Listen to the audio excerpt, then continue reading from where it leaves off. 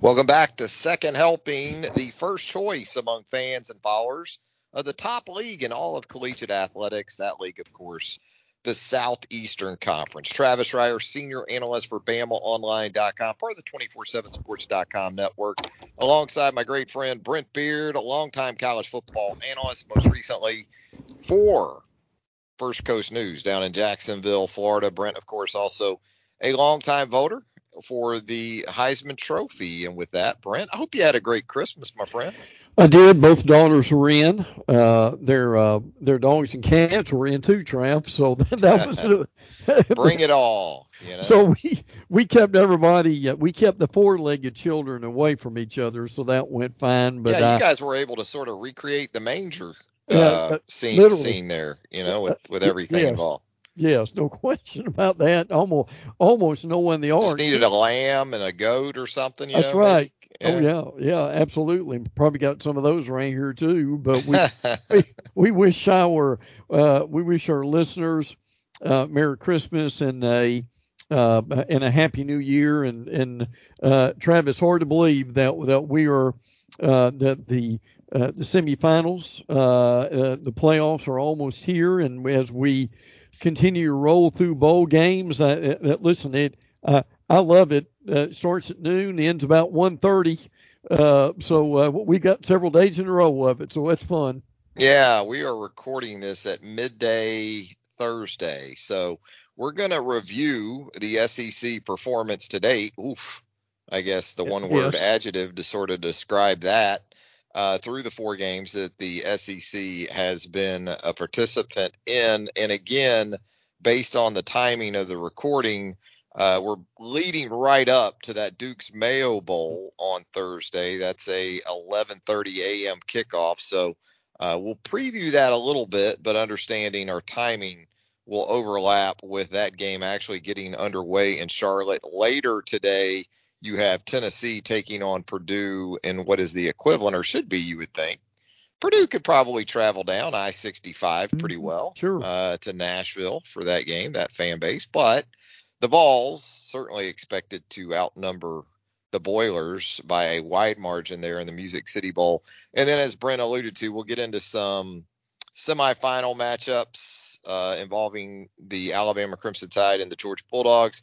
And then on Saturday, New Year's Day, you've got three teams from the SEC in action between Arkansas, Kentucky in the Florida Bowls, and then, of course, in the nightcap from New Orleans, Lane Kiffin, the Ole Miss Rebels, taking on the Big 12 champion Baylor Bears at I used to be the Mercedes-Benz Superdome. Yeah. I think maybe they changed the sponsorship on that one. But again, a lot to get into on the latest edition of Second Helping. Let's start with a little bit of a review, though, Brent. And again, an 0 start for the Southeastern Conference. And that's before you talk about Texas A&M pulling out altogether from the upcoming Gator Bowl. What do you make of this start, or this lack of a start, I guess you could say, for the SEC, Brent? Well, I think a lot of it, frankly, Travis, to me, is quarterback play. For instance, you had a couple of games, Florida losing to UCF with a very average Emory Jones, who frankly struggled the entire day. And I know Florida is getting Jack Miller out of Ohio State. I'm not sure how in the future that will help them, but for the present, it was a real struggle in the bowl game. And I think, Trav, also you go to the situation at Auburn and how they struggled also at quarterback with Finley. TJ Finley has been quite inconsistent throughout the year. And I tell you, the SEC teams have struggled this year. We can probably trace this back for many years. But inconsistent and very, very average quarterback play, I think, finally caught up with some of these teams. Yeah, I thought Brady Cook for Missouri showed some nice things in place of Connor Bazelak in that loss to Army last week. But, you know, even he had an opportunity to sort of slam the door a little bit on the Black Knights on the 2-point conversion after Missouri went up 22-21 late and he's got the wide open receiver, the running back out of the backfield, and he just misses him. And that proved to be a big failed 2-point conversion because Army goes down. To its credit, certainly not a team known for sort of 2-minute prowess offensively. But Army was able to go down and kick the winning field goal after that sequence. You said it about Emory Jones, sub 50% completion percentage against UCF. He averaged less than 5 yards per pass attempt, continues to miss on some vertical throws, it seems like, with a pretty high rate of incompletion percentage on those. I thought Florida ran the ball well enough. When you look at those two running backs, Malik Davis, he averaged 12.3 per carry. Damian Pierce runs for 57 yards. Both Davis and Pierce find the end zone against UCF in that game. Even Emory Jones gave you some good stuff on the ground with 62 rushing yards. But, yeah, just not enough to get over the hump offensively against UCF in that game. So, quarterback play, it's a good point, Brent. I think you hit on it with TJ Finley. I think if you're Brian Harsin at this point, coming off of that loss to Houston, we can talk about Houston going down in the final 4 minutes and getting in the end zone. Auburn's offense lost that game. They did. For Auburn. Absolutely. Because the defense time and time again in the second half put it on a tee for the offense to really put that game out of reach. And Auburn failed to do that offensively. And so I think, have you seen enough, if you're Brian Harsin, of TJ Finley in this extended audition following the Bo Nix injury to think this isn't the guy that we can win enough with if we're going to sustain this thing under my tenure?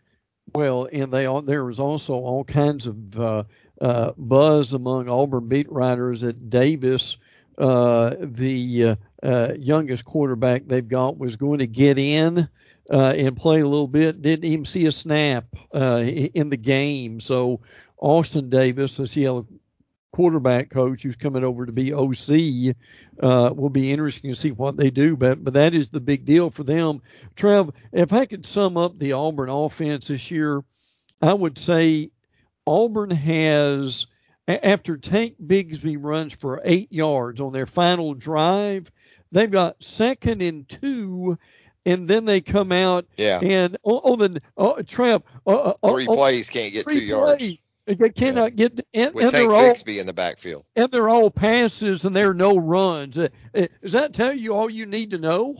Yeah, somewhere Mike Bobo got a chuckle out of that, probably. Sure did. And Bigsby finishes that game as not only Auburn's leading rusher with 96 yards, also Auburn's leading receiver with 68 receiving yards. Yes. So exactly what you wanted to get out of Tank Bigsby, especially after there had been rumblings about perhaps an exit to the transfer portal in previous weeks. He continues to be that beacon for the Auburn offense moving forward. But yeah, it's not so much a knock on TJ Finley in terms of some of his skill set. It's just that at 6'7", you essentially have to build a fortress around this guy. Yes, sure. And then you better be next level good at the skill positions. You better be able to run it. And you can do that with Tank Bigsby, but you better have some wide receivers that maybe are a little bit above what you have in Kobe Hudson and some of the guys, Demetrius Robertson. Not that these are bad guys. These are more complementary receivers, I guess is the point. You better go out and you better be able to get you a Jamison Williams out of the transfer portal or something along those lines to put around a quarterback like TJ Finley. In other words, everything has to be right around a guy like TJ Finley, because he's not an eraser when it comes to things breaking down and extending plays and, helping receivers get open because he can stress defenses with his legs. These are the issues you're going to deal with a guy like TJ Finley moving forward. So it'll be interesting to see exactly where this Auburn offense goes from here. Disappointing loss. I would say, though, the most surprising performance of the 4 games involving SEC teams to date, Brent, for me, it has to be Mississippi State, not just losing to Texas Tech, but getting bombed. And that's understanding. State had several absences between the portal, between guys going pro, between perhaps some COVID issues. Didn't see Mike Leach's former employer dropping the boom on him like that. No, not at all. Especially with some of the rhetoric we heard from Leach before the game. But 14 players for uh, Mississippi State that actually played in the Egg Bowl did not play in this game. We knew about Charles Cross, the left tackle, Malik Heath, the wide receiver, was in a car wreck right after the Egg Bowl, and he was not on hand. Scott Lashley, the Alabama transfer that we talked about a lot, was also missing from the lineup. But look, Travis and I have followed Mike Leach for years, and the reality that you've got is that you've got a Mike Leach team that beat 3 top 25 teams. They lost to Memphis, and then they get absolutely ran out of the gym by a Texas Tech team that was around 500. So I can't say that I was surprised, but I'm with you. I mean, I give Will Rogers credit for hanging in there and doing the best that he can, but just an extremely disappointing overall for Mississippi State. Hopefully they can rebound for next year. But boy, Trev, when you get run out like that, 34-7, that's a difficult way to end the year. Yeah, you look at State offensively, just never got it going really, and Will Rogers throws for 290, but we go back to that yards per attempt stat with him, and it took him 53 attempts to get to 290, so 5.5 per attempt for Will Rogers in the game. And, from the outset, really surprising that Texas Tech was clearly the more physical team. Yeah, absolutely. Where the Mississippi State defense was concerned. The first drive for Texas Tech to sort of get on the scoreboard there, 75 yards, I believe they were all runs, so Tech came out and really established a mindset and a physicality on offense and rushing for over 250 yards in this game against Zach Arnett's defense. That is what caught me off guard. And I think this is maybe a case study in some ways with Texas Tech because they were so early in making the coaching change and not just separating itself from its previous coach, but making the hire pretty quickly to the next guy. And so maybe that works to your advantage in terms of, a lot of times, like you saw Oregon on Wednesday night, that didn't, and you've got Dan Lanning still coaching Georgia. That looked like very much a team in transition. With Tech making the change like it has and going ahead and getting its next guy pretty much in place, not that he coached against Mississippi State in the game because that was Sonny Cumbie, who's going to be the head coach at Louisiana Tech moving forward, but played quarterback under Mike Leach at Texas Tech. Just seemed like Tech just seemed like the more together team. Whereas you've got A&M going through, State going through a lot of things between all the factors we talked about. I just thought that that State would have just been a lot more motivated. But listen, it was obvious. Travis and I talk a lot about body language, and there's no doubt Tech wanted to win the game a lot more. It felt like Tech has already gotten a jump start on implementing the culture it wants moving forward. It felt like the players had more to play for, which, again, given the situations, in the past, you would have found that surprising. Maybe this is going to be more what we see moving forward with programs making changes earlier and earlier, due in large part, I guess, to that early signing period. And to back up what you said about Tech's offense, Trav, how about this for balance? 252 passing, 260 rushing. Yeah, that was a surprise to me, and I understand for Mississippi State, most of the absences that were impactful were probably on the defensive side of the ball. I mean, Martin Emerson didn't play in the game, the outstanding corner, but you still had Emmanuel Forbes, and Aaron Brule has moved on in the transfer portal at the linebacker position to Mississippi State. But again, I think for both of us, it's pretty clear that the State performance against Texas Tech in Memphis, the most surprising to date. So let's look ahead real quickly here, Brent, because as I said, as we record, this game in Charlotte set to kick off in probably 12 to 15 minutes. But South Carolina taking on North Carolina in the Dukes Mayo Bowl. Couple teams, when you talk about scoring points, hadn't been as much of a problem for North Carolina as it has been for South Carolina this season, but North Carolina gives it up at a pretty good clip on the defensive side. They really do. North Carolina's been very inconsistent. Their offensive line has been shaky. Now they lead the ACC in rushing, but one of the two things sticking out for me with this game. Number one, Trev, again, Zeb Nolan is your quarterback Good. for South Carolina. The GA with that, and the quarterback play at South Carolina, less than 200 yards passing in the last 5 games, and South Carolina laying over 200 rushing yards 5 times in 9 games, and when they've done that, they're 0-5 at that point.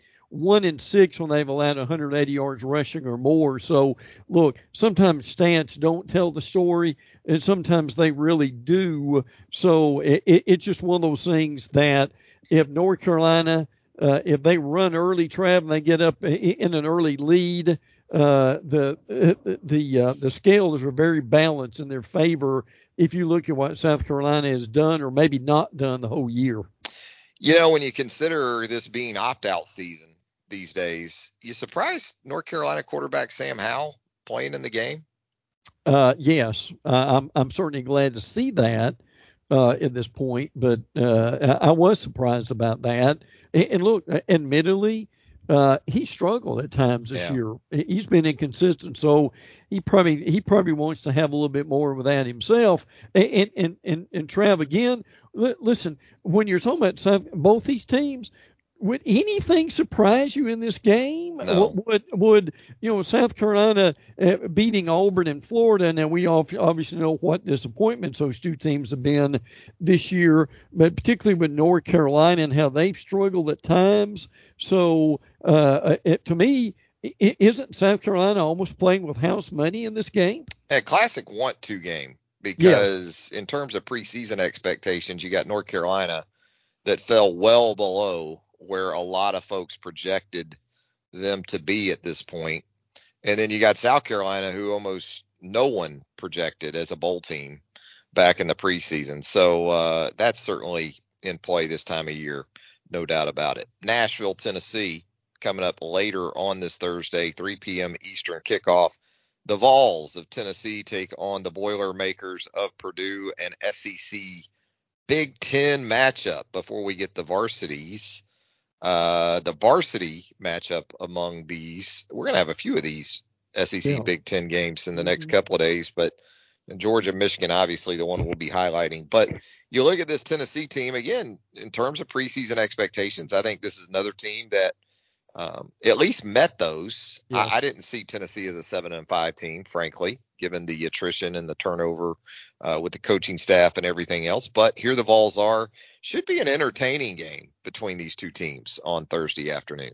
No question. David Bell, one of the better wide receivers in the nation at Purdue, is opted out.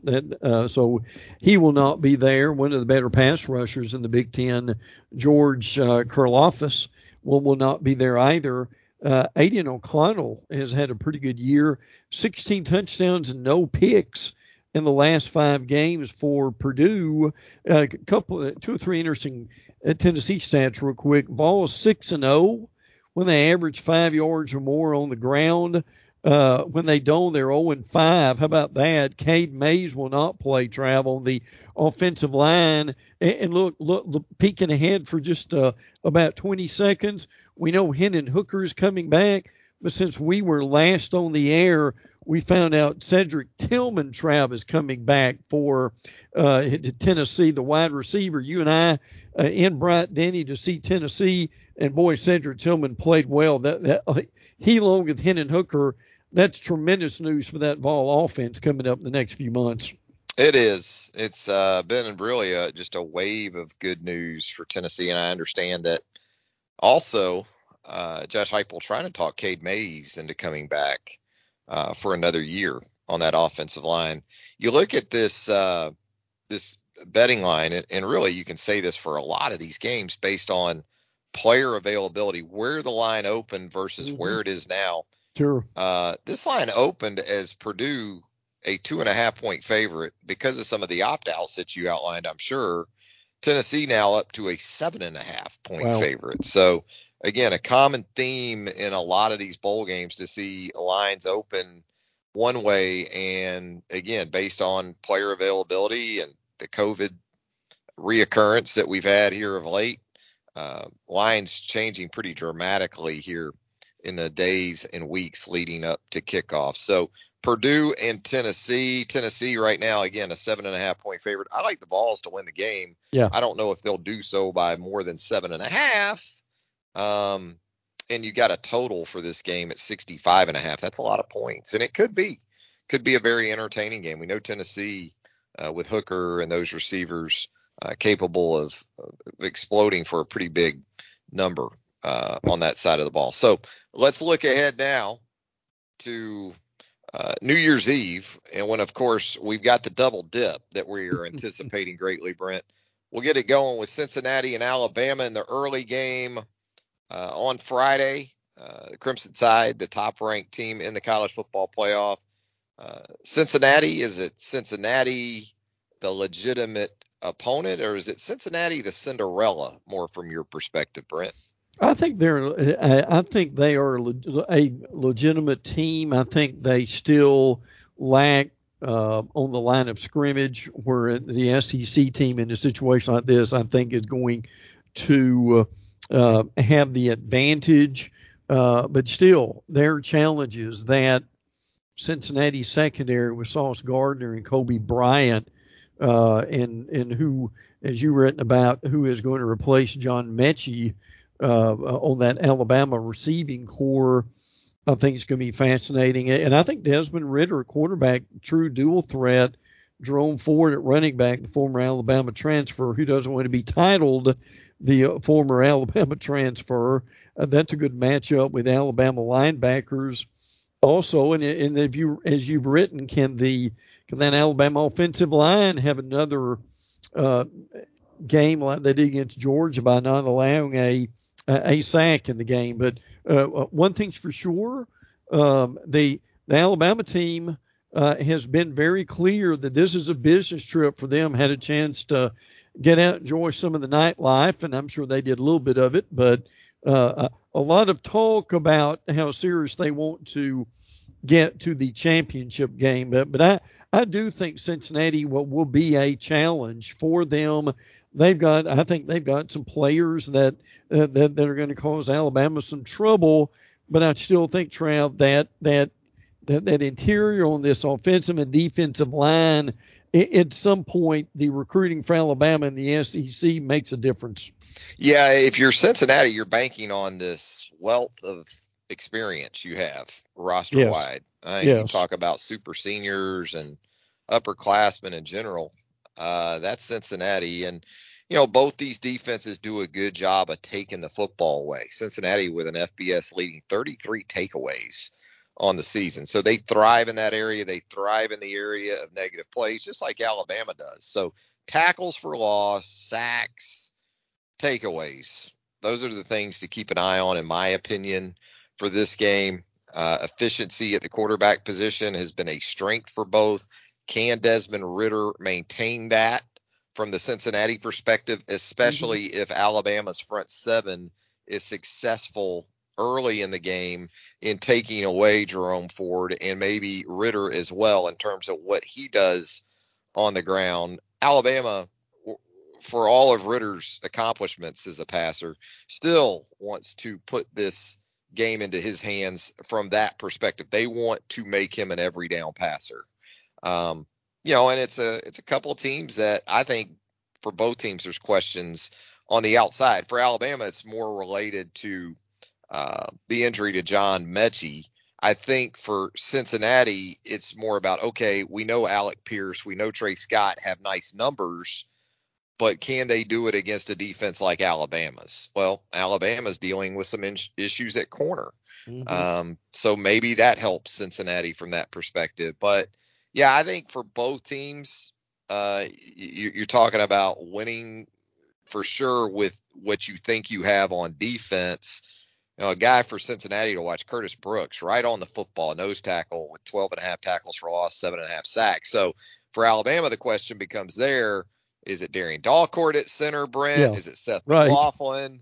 How does that interior hold up with that center position still somewhat in flux? Well, in a game like this, you don't want snaps over the quarterback's head or load, or he's got to just fall on the ball to keep from losing it. That's going to be fascinating to see. Also, as you mentioned, Nick Saban's talked about Jalen Armour-Davis being back. He's had that hip injury, but at cornerback, as you mentioned a few minutes ago, that could be key. And also, how about a guy like JoJo Earl? How much action will he see? Could he see some action in the kicking game? And Trev, I haven't seen a whole lot of people talk about this, but Cincinnati has missed 10 of 17 field goals. Oh, yeah. That is a lot in one season. Now Cincinnati's not going to beat Alabama making field goals. Will Reichert has actually been money on this season, except for a few poor center snaps. But look, in any kind of game like this, the kicking game could go a long way. Yeah, you're right. Cincinnati dead last in FBS and field goal percentage, making 7 of 17. They've tried 3 different kickers this year. So if it is a tight game, or it's even a situation where Cincinnati needs points throughout the game, that's something to keep an eye on, especially as you mentioned with Will Reichert on the other side for Alabama. Cincinnati creates opportunities through special teams with block kicks, something Alabama had to deal with in advance of Georgia in the SEC championship game. So absolutely the kicking game, some areas where you're going to want to keep your eyes peeled for this one. I think Alabama wins the game. Here's my thing with Alabama's offense. I saw too much in November, the inconsistency. Yes. To make me think that a stellar performance against the best defense in college football in Georgia is even enough to make me feel like, okay, they've got it fixed now. Everything's good. They're going to put 35 plus on Cincinnati, whoever they see potentially in the championship game. For me, looking at the Alabama offense, this is a validation game. Was what we saw earlier in the month against Georgia real, or was it just sort of, again, one of these really strong performances in the midst of some games like LSU, like Auburn? You look at Alabama in its last 2 games in which it scored 42 or more against Power 5 competition, Brent. The very next game, they scored 20 against LSU. And then after putting 42 on Arkansas, Alabama scores 24 in 3 overtimes against Auburn. So it's validation. It's a validation game for me for the Alabama offense. We talk a lot about maturity games. I think that is somewhat this situation too. Trev, I think Bama may have lost to Cincinnati if they had played the Saturday after the SEC championship game. That they've had some time now to get there. I think their mind straight, and the Mechie situation dealt with a little bit. Yeah, yes, no question about that. And I tell you what, one thing you said, in another guy, Myjai Sanders, this defensive end who has 7 tackles for loss. Those are guys that they've got to block. So my question, similar with yours, is will they turn into a similar Georgia performance, or do they go back to they're having to march the length of the field in the middle of the fourth quarter to win the game?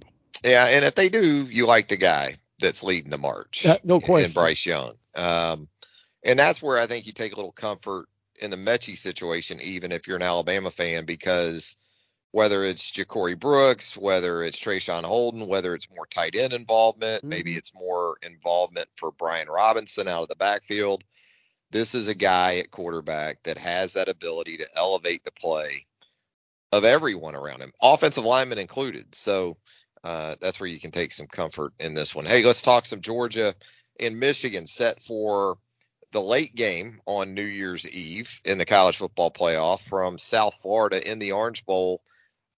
Still a lot of talk from the Georgia perspective. You knew this was going to happen following the loss to Alabama. Is Stetson Bennett really the guy? What about JT Daniels? And then we learned Daniels has dealt with some COVID issues.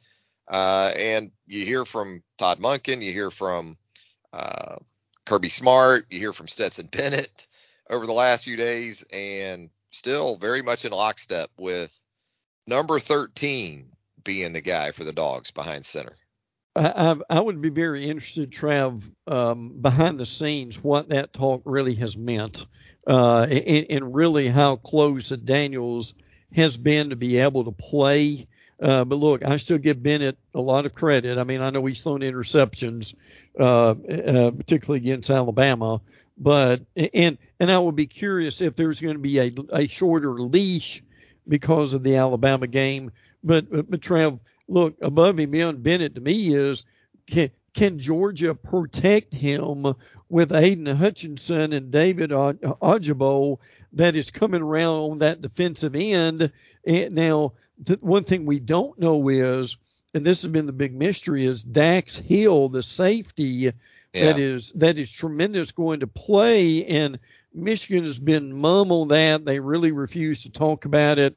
The Jim Harbaugh talked about more would be known on Thursday at this point. But look, tremendous line of scrimmage game with the Georgia D-line and that Joe Moore award-winning Michigan offensive line. The difference a healthy George Pickens can make in this game. And to me, a very interesting stat that Georgia's allowed 0 runs of 20-plus. Michigan has 16 runs of 20-plus. Blake Corum and Hassan Haskins, I don't think this will be the case. I think Georgia will be concentrating solely on Michigan and not Alabama in this situation. But I'm not going to say they're total mirror images, but what these two teams do, they do very similar things very well. They do, and I think some real X factors that you hit on there. Dax Hill in the defensive backfield for Michigan, because he's a guy that you can do so many different things with in terms of coverage. He's capable of even matching up on a guy like George Pickens if it comes down to it. I'm thinking more specifically, though, what he could bring to a matchup against Brock Bowers. Sure. Because how Georgia utilizes Bowers, and given how dynamic he is for his position, you saw it from Alabama.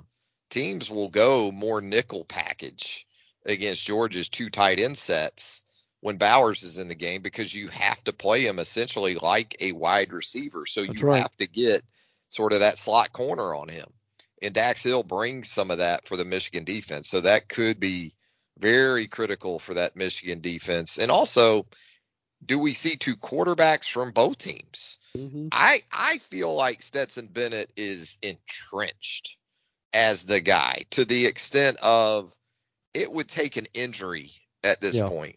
Agreed. Because when Georgia got down 38-17 to Alabama, if there was a time, or even 31-17 there going into the fourth quarter, if there was a time for JT Daniels to at least warm up, it would seem to have been at those junctures in the second half of the Alabama game. Never happened. Never gave the indication that there might be a change coming. I think Stetson Bennett is just as embedded as the starter as he was going into the Alabama game. And I don't think it really has so much to do with, being able to make throws or these. It's just stuff. It's inside Stetson Bennett that has that staff convinced that he is far better to lead this team than JT Daniels. And then JJ McCarthy for Michigan, because he has some mobility. They can do some different things with him based on his skill set that could maybe stress the Georgia defense, at least keep the Georgia defense a little more honest than, say, what Michigan is at its core. And you said it with Haskins and Corum. You're talking about two running backs in excess of 2,100 rushing yards together this season, 31 combined rushing touchdowns. So that's fascinating to consider when you look at stylistically, how these teams go about their business and how there's some similarities there. So I like Georgia in the game, Brent. Not Yes. sure about you. I think styles make fights, not Yep. only in boxing, but also very much in college football. And this is a good style of bout for the Bulldogs. And speaking of Dan Lanning, does Cade McNamara, is he keeping Dan Lanning up at night, Trav? I don't think so. I don't think Cade McNamara is keeping him up. I don't think even just as importantly, guys on the outside. There's not a Jamison Williams to account for in this Michigan offense. Absolutely and so not.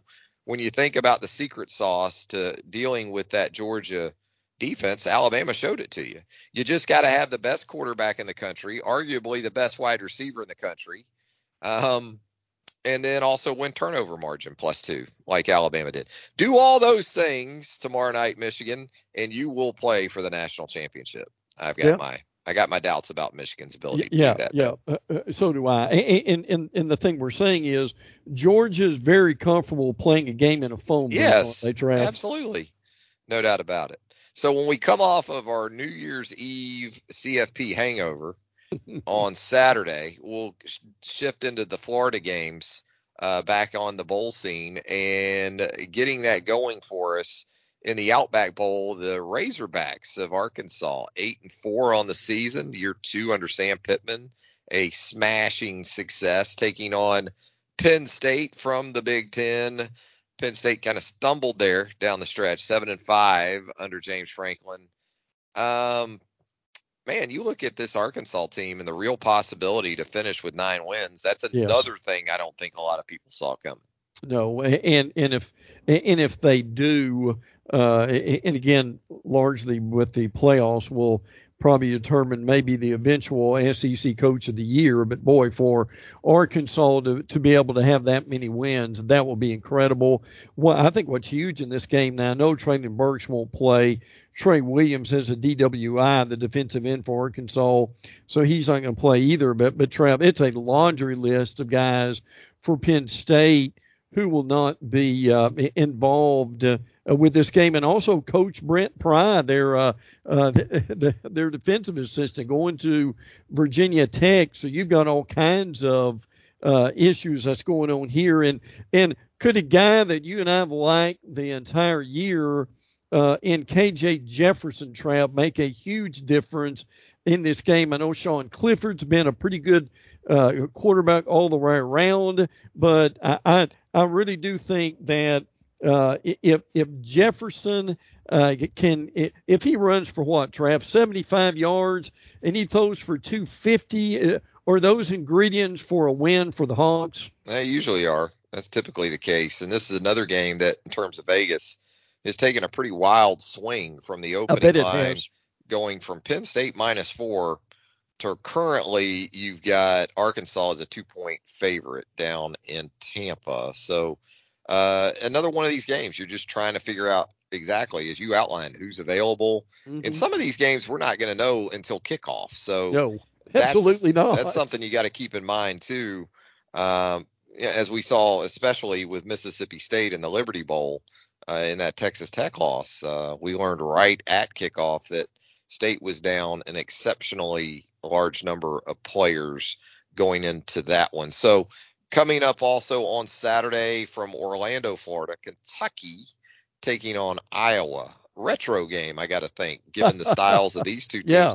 This could be similar to Georgia and Michigan from the previous day, when you talk about teams that are pretty comfortable playing inside the hash marks for the most part. Well, to me, the big stat here is Iowa's number 4 in the nation in turnover margin. Kentucky's 126. And listen, you and I have talked all year, Trav, Wan'Dale Robinson, Will Levis, Chris Rodriguez. We love those guys, but their propensity for making turnovers problematic. Has been a tremendous issue, to say the least, for Kentucky. I still think Kentucky wins because I don't think Iowa can really score, frankly. I mean, Iowa in total offense, Trav, is 123. Total defense are 15.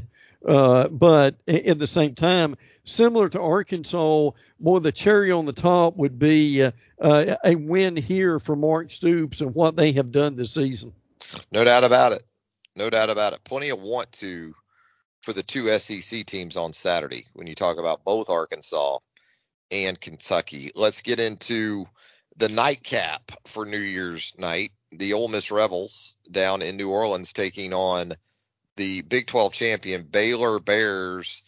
Ole Miss, as it sits right now, a 1.5 favorite over Baylor. And we go back to opt-in, opt-out sort of news. We talked about it in relation to Sam Howell with North Carolina deciding to play in the game against South Carolina in Charlotte. Same thing for Matt Corral here, and going to tee it up one last time for the Rebels. Yeah, and listen, he really wants to win this game. They asked him why he would come back, and he said, "How many opportunities does Ole Miss have to play in the Sugar Bowl?" That sums it up, does it not? But Corral, he got hurt about mid-season. That kind of delayed things a little bit with him, but he still is effective. 600 yards rushing, 11 touchdowns. Trav, that people talk about the Baylor defense. How about the Baylor offense? They average 216 passing, 216 rushing. That's amazing. But to me, the key to the game is Baylor has forced 24 turnovers this year. They've got 16 interceptions on the season. That's going to be a problem if Ole Miss has a tendency to give up the football on Saturday night. Yeah, I really like Baylor's safety play. Watching Baylor in the Big 12 championship game against Oklahoma State, they've got some guys that will come up first and foremost and strike you. But Dave Aranda, his stamp is all over this Baylor team. No doubt. As it starts on the defensive side. Pretty physical team, offensively running the football. So should be a fun matchup down in New Orleans with Baylor and Ole Miss. We're also next week in the Texas Bowl, LSU and Kansas State. Another one of these wild swinging lines. Yes. LSU opens as a 2.5-point favorite. That line now sits with Kansas State as a 3.5-point pick. I guess there's been some rumblings as much as anything about roster retention for LSU moving forward. We already saw it with Max Johnson, moving on to Texas A&M at the quarterback position. Miles Brennan says he's going to stay and hang around for the start of the Brian Kelly era behind center. Eli Ricks makes the move to Alabama, the outstanding corner. But Kayshon Boutte, at least in terms of an indication here in the last day or so, seemed to give us some indication about where he's thinking moving forward. Yeah, he's been pretty clear on Twitter that he's staying at LSU. Miles Brennan coming back, I do think is significant. Neil Farrell, their defensive tackle, is opted out of the game. That will make it. And also Damone Clark, that Travis and I both love, that their linebacker, he is leaving too. And again, Trav, this is probably a pretty good indication on LSU's overall year. Where there's still a lot of questions about who even is going to start at quarterback for the Tigers. Yeah, that's been up in the air, especially with the departure of Johnson. And what do you do with Garrett Nussmeier in terms of his eligibility? For me, though, if you're LSU, that should have been plotted out before. Sure. If you're going to redshirt Nussmeier, redshirt him. Yeah. When you think about it, if you play Nussmeier in this game, you're not burning his red shirt in the bowl game. You burned his red shirt during the regular season when you really didn't need to play him. Right. And you played him. So, and with what it is, the transfer portal, the quarterback position, and all the movement we see right now, I think it's a little overblown about the whole red shirt thing too. Yeah. Because he still has it available to him. So whether he uses it at LSU or perhaps potentially somewhere else down the road, it's not like that year's gone altogether. So, yeah, it'll be interesting just to see what LSU puts on the field at a number of positions in this game against Kansas State. Anything else for us, Brent, as we get out of here and get ready for our New Year's Eve parties that, we both are pretty raucous revelers. Oh, yes. So we got to get ready for those. maybe my big question is, Trev, at Pops at 74, Yeah. will there be some questionable behavior on his part as the clock strikes midnight on New Year's Eve, or will Pops be snoring by then? Pops will stay up. He'll stay up for the ball drop probably because he likes to stay up and watch those shoot 'em up shows. He likes to watch the westerns. He'll sit up. Yeah, he watches Gunsmoke. He watches all those, on the retro channels. And so he'll probably be up, but not as much old number 7 involved in New Year's Eve situations with Pops as there used to be. He's toned it down quite a bit actually. So we shouldn't have to put too much of a thumb on him coming up here in the next night or so. Well, again, as the year comes to a close, and we started our podcast late in the year, but we really appreciate what our first of all, executive producer Bill Oakley, for our listeners and viewers. We appreciate that really, and Trav, really excited about the coming year. As we will certainly continue our podcast on a regular basis, obviously making adjustments after the season is over. But boy, already a lot of excitement for what we could be able to do coming up for that 2022 football season.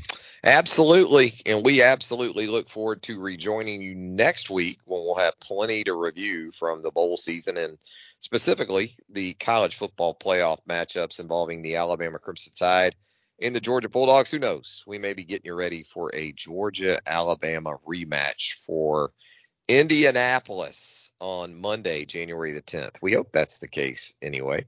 Brent, always a lot of fun here with you on Second Helping. And if you haven't subscribed to the Second Helping podcast, we certainly hope you'll do so. Wherever you consume podcasts, you're going to find us. Leave us a rating and a review while you're there. That would help us out tremendously as well. For Brent Beard, executive producer Bill Oakley, Travis Reier, wishing you nothing but the best as we head into 2022.